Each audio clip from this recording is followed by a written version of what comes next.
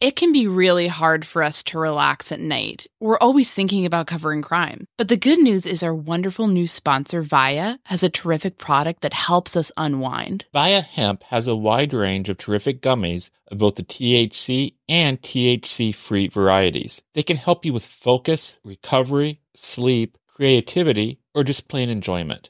These products legally ship to all 50 states. I really liked Zen in particular. This is a yummy blueberry option that lets you catch a chill sleep with help from CBN and CBD. It's really helped me turn off my brain and settle down for the night. I also got to shout out Flow State. It helped me feel energized throughout the day. Like, not to brag, but I got a lot done.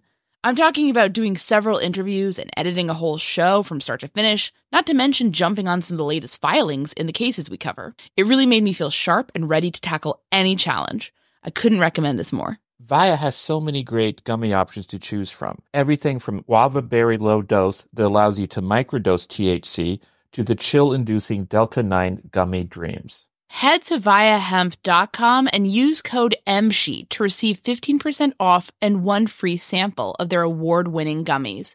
That's VIIA hemp.com and use code MSHEET at checkout.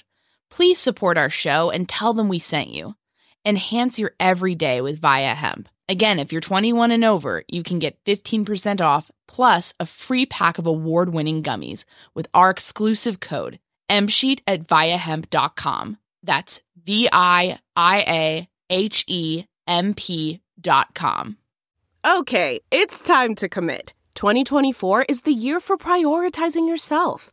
Begin your new smile journey with Byte, and you could start seeing results in just 2 to 3 weeks.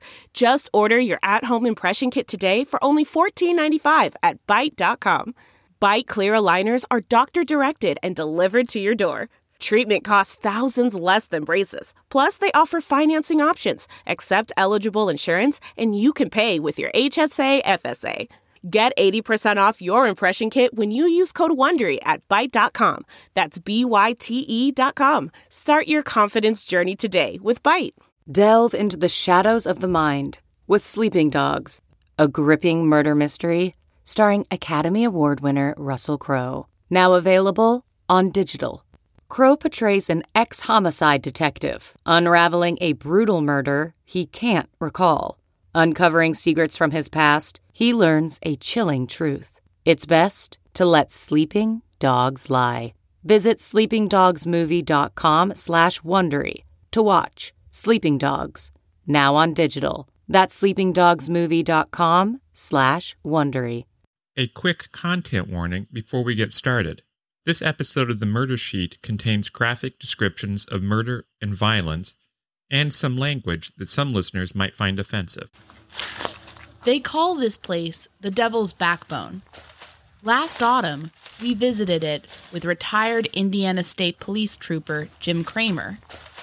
He took us there because we likely never could have found it ourselves. Or if we did, we may not have found our way home again. It's a stretch of narrow country road, somewhere between Indianapolis and Terre Haute. But as we stand near an iron bridge, staring into the tangled woods that surround us, those cities seem far, far away.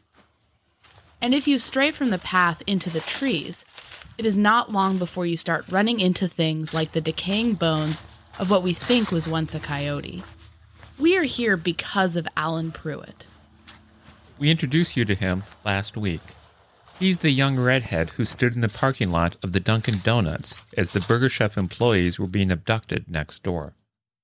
But we didn't share with you all of the story he told, or how it ended with him here, running desperately for his life through the maze of grasping branches at the Devil's Backbone.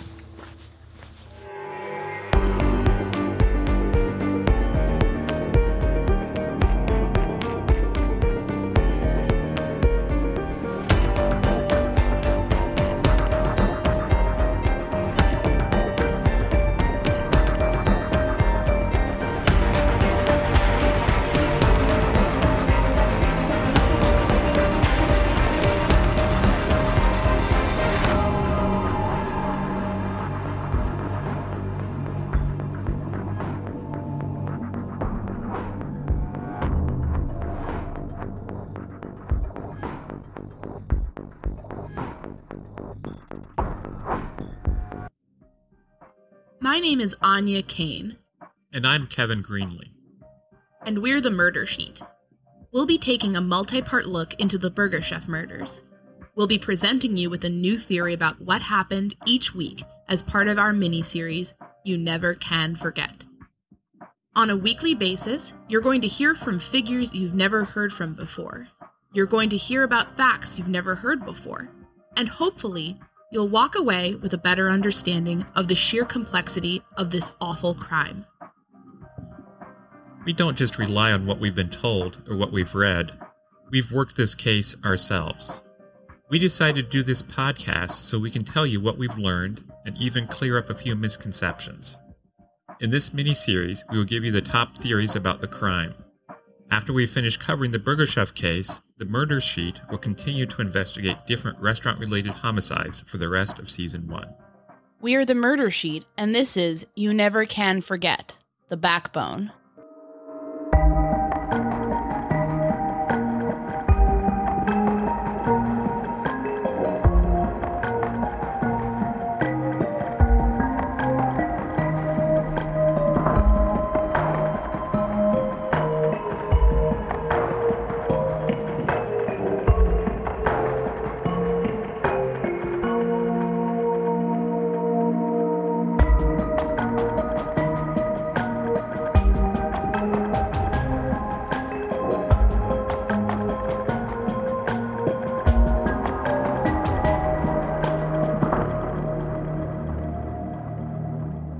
Last week, we shared with you how Alan told police about what he saw happen on the night of the murders.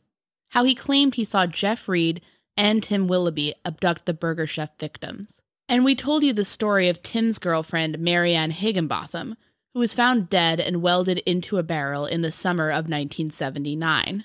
Now it's time to hear what Alan said happened the day after the murders. I will read excerpts from his 1981 deposition, and Anya will provide context. On the day after the kidnappings, Alan said he slept in and then spent most of the afternoon working on his car. After a while, he decided to head over to the Dairy Queen in Avon, Indiana, an ice cream joint that served as a hangout for the young people in the area. I was there approximately 10 minutes, I'd say, long in there. The same van I'd seen the night prior to that, the night of the robbery. The same van. Tim Willoughby, Jeff Reed, and Marianne Higginbotham were in it. They pulled up beside me. Alan hadn't caught any radio or television broadcasts that day. He had no idea what he had witnessed the night before. No idea that 4 Burger Chef employees had been kidnapped and now lay dead in the woods of Johnson County. Tim started talking to me. Like he'd never came on to me like he did that day. That day he acted buddy-buddy for some reason. He got out, talked for a minute, and said, "Do you want to ride around and smoke a joint?" I said, "What was that fight all about up there at the Burger Chef last night?" And he said, "Why? Was you there?" "Yeah," I said. "Me and my friend were both up there at Dunkin' Donuts." That's when he started acting real funny. He was all excited about getting me to go with him. I got in the van. Tim started rolling a joint. He took off driving down US 36. Marianne was there. She was crying, acting hysterical. I could tell looking at her she was high on something. She started blabbing all this stuff. At first, it didn't make sense to me. The first thing she said was they was going to kill her. I laughed at her. Well, I didn't laugh at her, but she said they was going to kill her. I said, "What for?" She said that they was going to kill her because they wanted her to shoot one of the kids because they knew if she did, she wouldn't go to the police. The idea was that if Marianne shot one of the victims, she would be just as guilty of murder as Tim and Jeff, and therefore could not turn them in without also implicating herself. She told Tim, she says, "You better quit doing this shit," like he had done it before. Tim kept turning around and said, "Why don't you shut up, you crazy bitch?" All kinds of stupid stuff. Then he started getting kind of crappy with me. Started asking me questions about Jane. He made a turn to a road there called Backbone Road. Went down that road, stopped there at that iron bridge, parked there on the left side of the road. Marianne said every time Tim was up there at the Burger Chef, Jane would put him on, would say, "Well, I'll get it straightened out." That's all she kept telling him. She said that the night they went up there that Tim was pissed off. He was getting pressured by somebody else. She didn't mention who. I've got my ideas, though. But he was getting pressured, pissed off. Jeff was riding his ass. She said that Jeff was riding him, and they went there. I guess Tim was getting into it with Jane, giving her a bunch of hell, and that black boy tried to make a funny move, tried to act tough or something. She said that him and Jeff got into it, and Jeff threw him into the van, knocked him out, and he died. I don't know if that's why they went out there to Johnson County or what. She said they were supposed to go see somebody. But he got out there and Jeff started blowing off a bunch of shit, saying, well, if he's dead, then we're in a spot. And that's when the white boy and the white girl said, I guess they were probably screaming it out, saying, yeah, we're going to tell the cops. And Jeff said, well, hell, better whop them. Alan started to get worried, especially after he noticed a gun laying on the console. The nickel-plated pistol, a .38 or .32 caliber, he estimated, rattled around there with some spare change and a big bag of pot. Marianne said they were going to kill me, too. Tim got out. Jeff got out. When I got out, I kind of sat out and looked around. Tim was doing all the talking. He said, Marianne, you sure you won't change your mind about calling the cops? She said, there's no way in hell. You better quit doing this stuff. She was hysterical. I mean, it was like she was almost dead then. I mean, just a fright or something. Like she'd been put through the ringer. Everything going back through my mind. I was starting to think about what she told me and how Tim was acting, and I started getting real paranoid. Damn, what the hell is going on? That's when Jeff said, what do you think I should do? I guess he was talking about Marianne when he said that. Tim said I would blow the fucking bitch away if I was you. That's when she screamed at me. She told me, Alan, get the hell away from here. And that's all she wrote. It just scared the bloody hell out of me, and I took off running. I ran down a little bit of the creek there, and up the hill, and into the woods there, and I heard a gunshot. That's all I heard. I didn't turn around to look to see if they shot at me, or her, or what. When I got into the woods, I ran for a long time. I stopped for a minute and looked around, and I didn't see nobody, so I took off again. And it was just a matter of minutes before I hit US 40, and I started walking down the road, watching for that damn van. This guy in a truck stopped and picked me up. He told us all about it, and then he brought us right here. The state police took Pruitt's story about his narrow escape at the Devil's Backbone seriously. They scoured the area for bullet holes or any other evidence that would support his claim. They found nothing. This only reinforced the skepticism some of the troopers felt about Pruitt. Don Lindsay, who worked with Kramer on the Burgershef case for the state police, did not put much stock in what Pruitt had to say. He thought he was lying from the day he met him. In the minds of some people, Alan Pruitt's credibility took an even heavier hit when a woman named Karen Tucker came forward. She gave a deposition in which she claimed that Tim Willoughby, who Alan said committed the Burgershef murders in November 1978, had actually been murdered in June of that year. Let's take a look at the story she told and see if it sounds more credible than what Pruitt had to say. This time, I will read the excerpts, and Kevin will provide the context and scene setting. One night, Karen Tucker's then-husband, Jim Kellums, did not come home. She assumed the worst, that he was out fooling around. But when he finally returned, with his friend Ronnie Tomasic at his side, she learned that the truth of where he had been was much darker than what she had imagined. When he did get in, there he was soaking wet. He was a white color, funny looking, like he had really been scared to death. I was going on. I had no idea. Ronnie was real quiet and real passive, and he was wet. The clothes were stained. It looked like it could have possibly been oil or something real dark. Their boots were wet, soaking wet. They were cold, nervous, high-strung, really funny acting. Because they turned around and they started to tell me they act just like they had done something really bad. Jim insisted I start washing those clothes immediately, with every kind of ingredient that I could find. Ammonia, alcohol-type things, strong soap, vinegar, anything to kill the blood. He didn't want to tell me why, he was just pushing me around, shoving me over to the utility room area. Told me I had to wash these things. And of course I was arguing with him. I wanted to know what the hell was going on. And he took me over to the side and he told me to shut up, he just killed somebody, and I ought to have a little bit of common sense to take care of him now. You know, he wanted babying and pampering. He wanted me to mother him to death and tell him it was okay. Naturally, I was very nervous and very upset and had no idea whether they had covered themselves well. I was full of questions.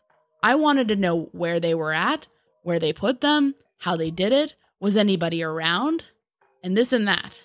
I didn't get a lot of answers at first. He was real reluctant to tell me different things, because he didn't want me to know so I wouldn't have to do a lot of lying to cops, or trying to cover up lies or whatever. Karen was not too surprised to learn the identity of the people Jim and Ronnie had killed. The victims would be Tim Willoughby and his girlfriend Marianne Higginbotham. They had told me something was going to have to be done to Tim Willoughby. They were using Willoughby's home garage as a chop shop to cut up stolen cars. And they had taken this one stolen car and were leaving the driveway with it, and the car had fallen off the wheels. Maybe there wasn't enough bolts in the tire or something. But of course, when you're running a hot car, you don't have time to stand there and put a wheel back on and take really good care of it like you would if you were in a wreck and you had a wrecker come out. You gotta hurry up and get this stuff out of your hands so you don't get caught. So they decided that they were out on a country road wherever Willoughby lives, and they were out far enough they could run it down the road and torch it, and that's what they did. So when the fire department came out and were there taking care of this burning car, they found that there was a long line in the road that led right back to Willoughby's driveway. We confirmed the details of that bungled arson with law enforcement and found that the incident even made the newspapers. Dragging a stolen car behind him, Tim had quite literally led police to his doorstep. Anyway, they put out the car and they took off. So meantime, Willoughby is supposed to be getting rid of all the seats and the things that belong in the car or that were in the car and get rid of that stuff and get the garage cleaned back up. But Willoughby decided he was going to make some money off those car seats, so he sticks them in his attic and he didn't tell Jim or Ronnie about it. Well, meantime, I guess the police come back to investigate and they found that long line I was talking about. And they decided that Willoughby had been in trouble before and that they were going to get a search warrant, and they went into his house and searched his house, and there is where they found the bucket seats. So here's Willoughby being arrested. He had already been in enough troubles, spent some time in prison according to Jim. This guy finally got bailed out and he was home. They went over and talked to him again, and Willoughby wanted to be paid off so that he could leave the state. He didn't want to have to do any more time. So he was either going to turn state's evidence for the cops, or they were going to have to pay him off so that he could leave town. And Jim and Ronnie, neither one of them had the money to pay him off. The men realized that if they didn't want to end up going to prison, there was only one thing they could do. So Jim and Ronnie talked off and on and said 2 or 3 times, well, Willoughby's going to have to end up dead. But I never figured that Jim and Ronnie had the balls to do that. And if they were discussing it, I might throw in a tidbit that, you guys can't do this, or you're going to have to do something really desperate. You would have to put him in a place you can keep control of. You just can't handle it. You guys just can't do it. Well, the next thing you know, it comes time for Willoughby to go to court. And he made a comment that he was just going to go ahead. They didn't pay him, so he was just going to go ahead and turn evidence, because he wasn't spending any more time in jail. So the men knew it was time to take action. They decided that Ronnie should be the one to kill the girl. And I guess they maybe thought I would have hard feelings if it was Jim killing the girl. And that Jim was going to kill Willoughby. And they told me that they had gone over to the house with full intentions of doing them. But they didn't know exactly how they were going to do it. They were just going to play it by ear. I know they went into the house with Marianne. They told me they went in there and they stayed for a while and visited, acting like they was waiting on Willoughby to show up. He wasn't there. Jim said he finally had to coax Ronnie into going on and getting it done. Had to nod his head at him to go ahead and get her. And I guess when she had stood up from some direction and started walking away, that's when Ronnie grabbed and knocked her down. He must have had the gun to her head. And that was when she started begging and pleading, and he told me how bad it sounded. It was really scary, and it was a really nasty thing to have to listen to and go through. She was pleading for help. Finally, he had knocked her down. I think he said he hit her in the head too. And then he turned around and he shot her. He told me about how messy the blood was and how it was going everywhere, and it was just one hell of a mess. And while she was dying, she was begging Ronnie to help her. Please don't do this. Ronnie, you've got to help me. And naturally, there was nothing they could do. It was too late. Then the men heard the sound of Willoughby returning home. They went on outside and got him in the truck and decided to take him for a ride. And they were all going to go discuss what was going on, and Willoughby fell for it. And I don't have any idea where it was, but they took him out. And Jim did tell me that he knew, or that Willoughby was acting funny, and he knew something was going on when they stopped at the side of the road. And it was his turn to, go after him. I guess he had a struggle with him, and then he shot him in the head too. Jim told me about how this guy was begging Ronnie to help him too. Don't let this happen. Please get me some help. Of some type, Please, Ronnie, help me. Crying as he was dying. The men opened the hood of their truck, set Willoughby's body on the engine, and then forced the hood shut again. They stopped to get gas. Ronnie's truck used oil, and the guy giving them the gas says, "You want me to check that oil?" And Ronnie says, "Yeah."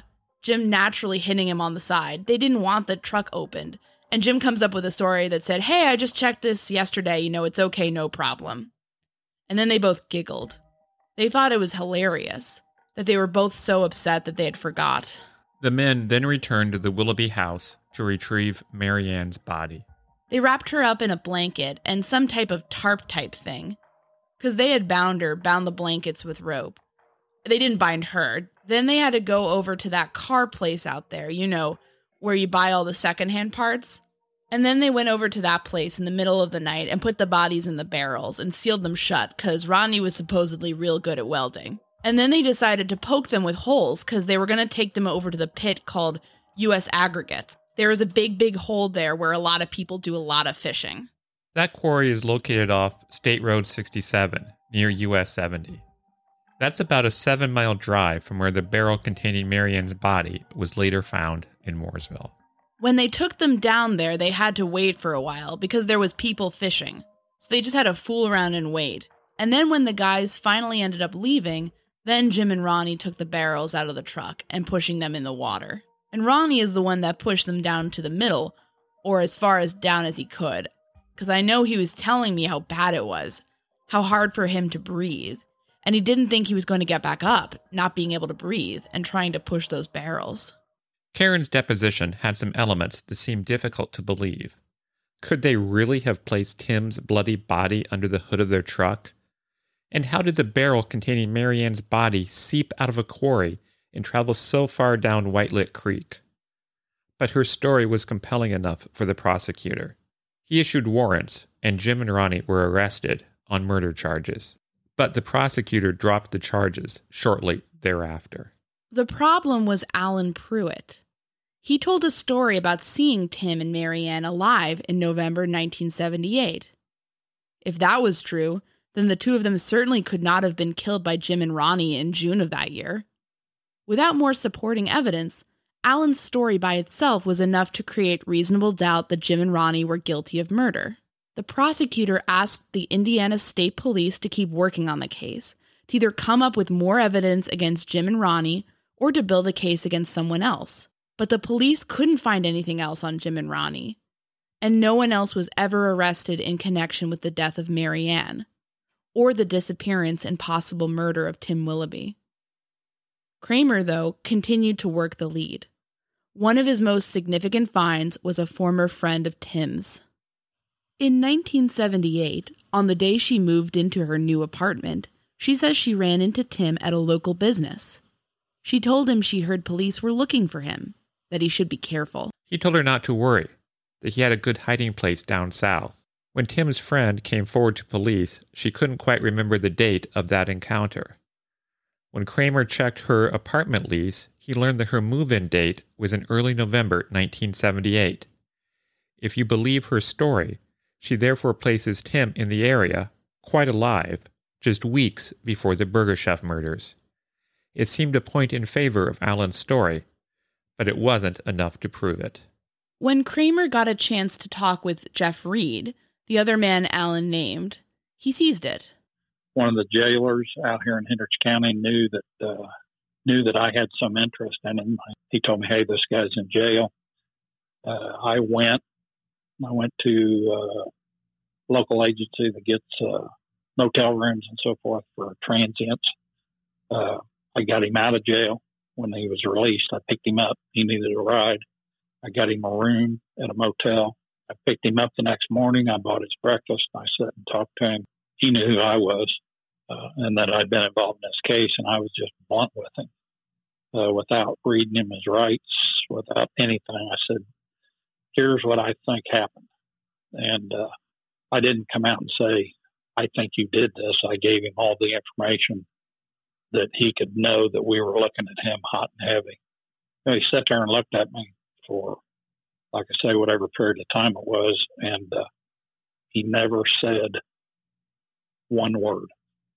He never said, I didn't do it, you're wrong, he just didn't say anything. Which, you know, that doesn't prove a thing. It was just curious to me. And I gave him a ride up to Indianapolis. I don't even remember where I took him, but I thought it might be a way to work in and get information on that lead, but it failed.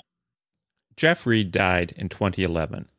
Anya and I never got the opportunity to speak with him. Tim Willoughby remains missing. You can find his case listed on NamUs. I've been trying to find Tim since I started investigating this case, following leads through places like Kentucky and Florida, but I haven't had any luck.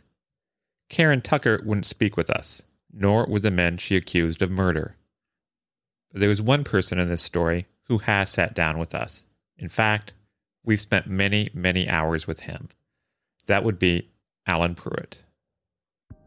Let's take a quick break from the Murder Sheet Presents You Never Can Forget to tell you about a podcast investigating yet another unforgettable crime. The Orange Tree is a 7-part series about a 2005 homicide that happened near the University of Texas at Austin. The murder of 21-year-old Jennifer Cave, who was shot, dismembered, and left in a bathtub at her friend Colton Petoniak's apartment, continues to haunt the area to this day.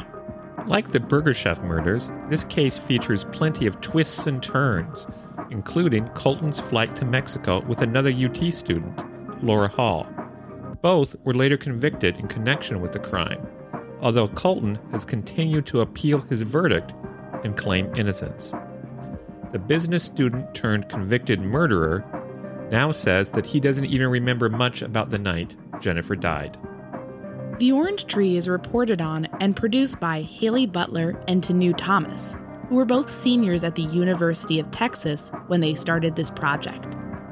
Together, Haley and Tanu strive to piece together this tragic story in an in-depth podcast that features audio from courtroom scenes and interrogation rooms, prison phone calls, and exclusive interviews with both the perpetrators and the victim's family.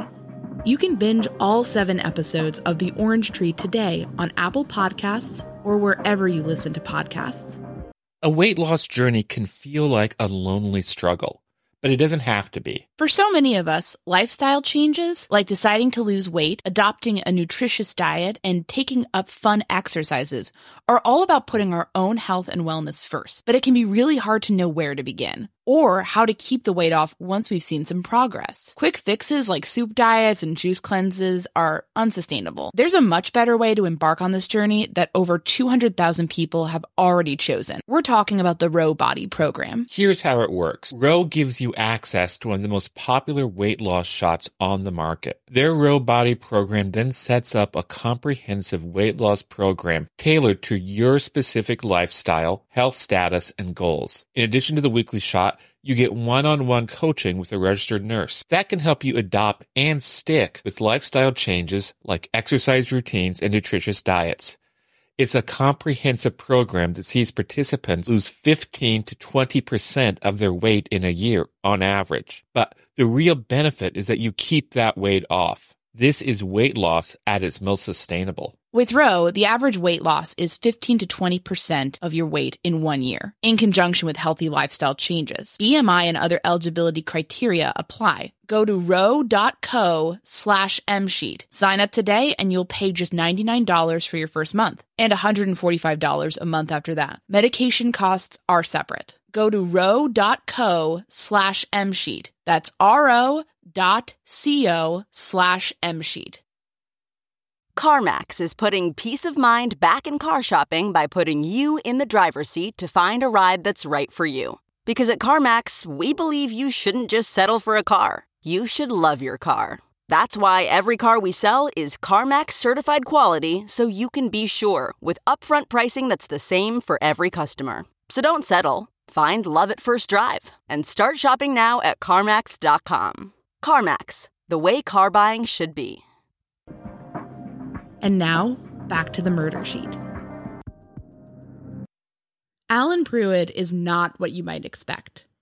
He's got a long beard streaked with white and orange, red hair, and a hoarse voice that can bellow when he's excited or telling a raucous tale. When you visit him, he is full of colorful stories about his past, like the time he wrestled with his Green Beret father or the time he got 13 traffic tickets in a single night. But it's not all laughs. His life since the Burger Chef murders has been filled with tragedy. In recent years, he lost a brother he loved to cancer, his daughter to an aneurysm, and his son to a drug overdose. When we saw him again in October 2020, in a socially distanced front yard meetup, he seemed far less lively than ever, and he'd hacked his impressive red mane off, a sign of mourning. He lives in a modest house, and he devotes much of his time and energy to caring for his pet rabbits. His favorite is Mouse, a pristine white buck, who lives in a cage a level up from his harem of does. Alan loves animals. That goes back to the job he had at the time of the murders. I worked for a laboratory, raising guinea pigs, rats, and mice. Right. For a cancer research program called Murphy's. Okay. Of course, you know, being an animal lover, once they got on the floor, we were supposed to kill them. I couldn't do that. Yeah. If a rat got on the floor, a big rat, you know, albino rats are white, I'd take them home and make pets out of them. Of course, my mom wasn't too happy about that. I'm sure she wasn't. But I had one, I named him Charlie, and he loved Hershey chocolate. That's so cute. That's so I'd have to buy him a Hershey bar almost every damn day. And feed the sucker. Did your boss would that have gotten you in trouble if they knew you were doing that, or did they not care? Yeah. Because like I said, we were supposed to kill them. Yeah. I didn't have the heart to do it. No. Now, the women, they take the mice home or the guinea pigs, but the rats, women didn't want nothing to do with the rats. They're so friendly, though. They're friendly animals. You know. Well, when you try to kill a rat, they get very defensive. You ever heard one bark? No. You get them in a corner with like a broom. Boy, when they get up on them hind feet, you better look out. Oh, man. Because they can jump straight at your face. Sooner or later, though, conversation always returns to the Burger Chef murders.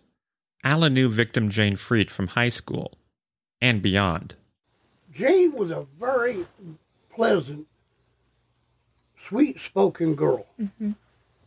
You know, I mean, when she worked at the Burger Chef in Plainfield, I used to get in a lot of trouble with her. Really? Oh, yeah. Yeah, I had a 69 Charger, and I used to do burnouts around the parking lot.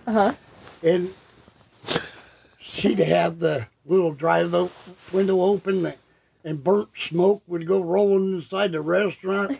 She'd be at the window doing this stuff like this. And one day, me and a buddy of mine went in there and got something to eat. She goes, you know, I'm not jumping your butt, but she goes, you keep doing that, they're going to end up where you won't be allowed on the premises. Oh, no. When you ask Alan about Jeff Reed, the man he said he saw driving the victims to their deaths, the answer he gives might surprise you. Jeff Reed was a big muscular dude, okay, like a football-type guy, you know, but actually bigger than that. Wow. I can tell you right now, if they come to whoop ass him, excuse my language, he could hurt you. Yeah. But as far as being a killer, no, I could never see Jeff Reed being a killer. Alan now says the story he told in 1981 was largely untrue, that he made most, if not all of it up, to try to get the police to stop bothering him. Back then, he said he heard and saw a fight at the Burger Chef. Now he says he actually saw much less and can't even be sure of what he saw. Here is the story as he tells it today. me and my buddy was up Speedway that night, and we were drunk, intoxicated. We was at the Galaxy. The Galaxy was the under-21 club located in the shopping center across the street from the Burger Chef. And I had not eaten nothing, that day. I got off work. He picked me up in his car. We went to the Galaxy, hung out there, and like I said, we was intoxicated, and there was an IPD cop at the door. Because I think back then they stamped your hand. Alan was afraid because his friend was underage. If the policeman noticed his friend was intoxicated, Alan could have gotten arrested for supplying alcohol to a minor. Right, so we got out of there, and of course, Burger Chef was closed. Yeah. But Dunkin' Donuts was open. And we went there. I got a cup of coffee and a couple of donuts. I think of them, what do they call them, Long Johns? Yeah. I got the cream filling inside of them. Yeah.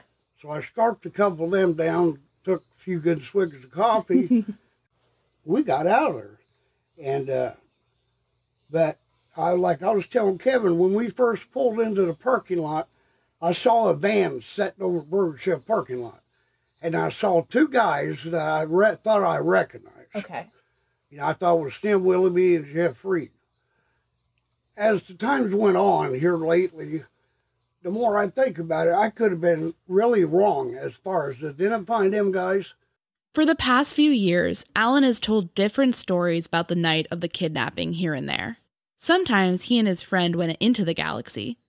Other times they just hung around outside. Sometimes he speculates that Jimmy Fried, Jane's brother, or other players in the local drug scene might have been involved. He expresses sympathy for the victims and their families. He himself knows the pain of losing 2 children.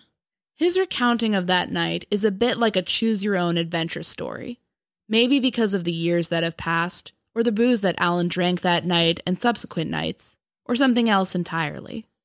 The last few times we've talked to him, Alan's story has been pretty consistent. He describes a few fleeting glimpses, maybe a flash of a van by the Burger Chef, but not much else. Well, I know that he's recanted that story, but it's too late. He's probably the only person, not probably, I know the case pretty well, and he is the only person who ever came forward who said, I was there at the restaurant and I saw what happened when these kids left. This puts us almost back to where we were at the beginning, when Donovan Lindsay and Jim Kramer got the call about Alan Pruitt. Remember, police say an independent witness placed Pruitt and his friend at the Dunkin' Donuts that night. Did Pruitt make it all up? Pin the murders on a missing man and a local rowdy to get police off his back? Could he have seen something, only to have the memory fade with his hangover the next morning? What did his eyes take in as he staggered through the parking lot on that November night? Pruitt's lead could mean nothing, or it could potentially be the key to solving the whole case. We are still trying to figure out which one it is. That you think about it and look at it, in my point of view, it's looked like for how many years it just went around in a circle, giant circle. Yeah. No more evidence, no more nothing. It's just like a giant hurricane. And it's just finally whizzled itself out, over the years. Next week, the hurricane starts spinning again as we meet the convicted rapist who confessed to the Burger Chef murders not once, but twice. And we talk with the man who put him in prison. Forrester's, what was the name of that serial killer that they made a movie about? Ted Bundy? Bundy. Forrester's like Bundy. Thanks for listening to this episode of The Murder Sheet Presents You Never Can Forget. Special thanks to Kevin Tyler Greenlee, who composed the music for The Murder Sheet, and who you can find on the web at kevintg.com. To keep up with the latest on The Murder Sheet, please make sure to follow us on Instagram and Twitter at Murder Sheet, and on Facebook at M-Sheet Podcast or by searching Murder Sheet. For exclusive content like bonus episodes and case files, become a patron of The Murder Sheet on Patreon at patreon.com/murdersheet. If you enjoyed listening to The Murder Sheet, please leave us a 5-star review to help us gain more exposure. and send tips, suggestions, and feedback to murdersheet@gmail.com. Thanks so much for listening. Before you go, please stick around to hear from our friend Nina from the Already Gone podcast, a great show you should definitely be checking out. I first learned about the Burger Chef murders from her 2016 episode on the case.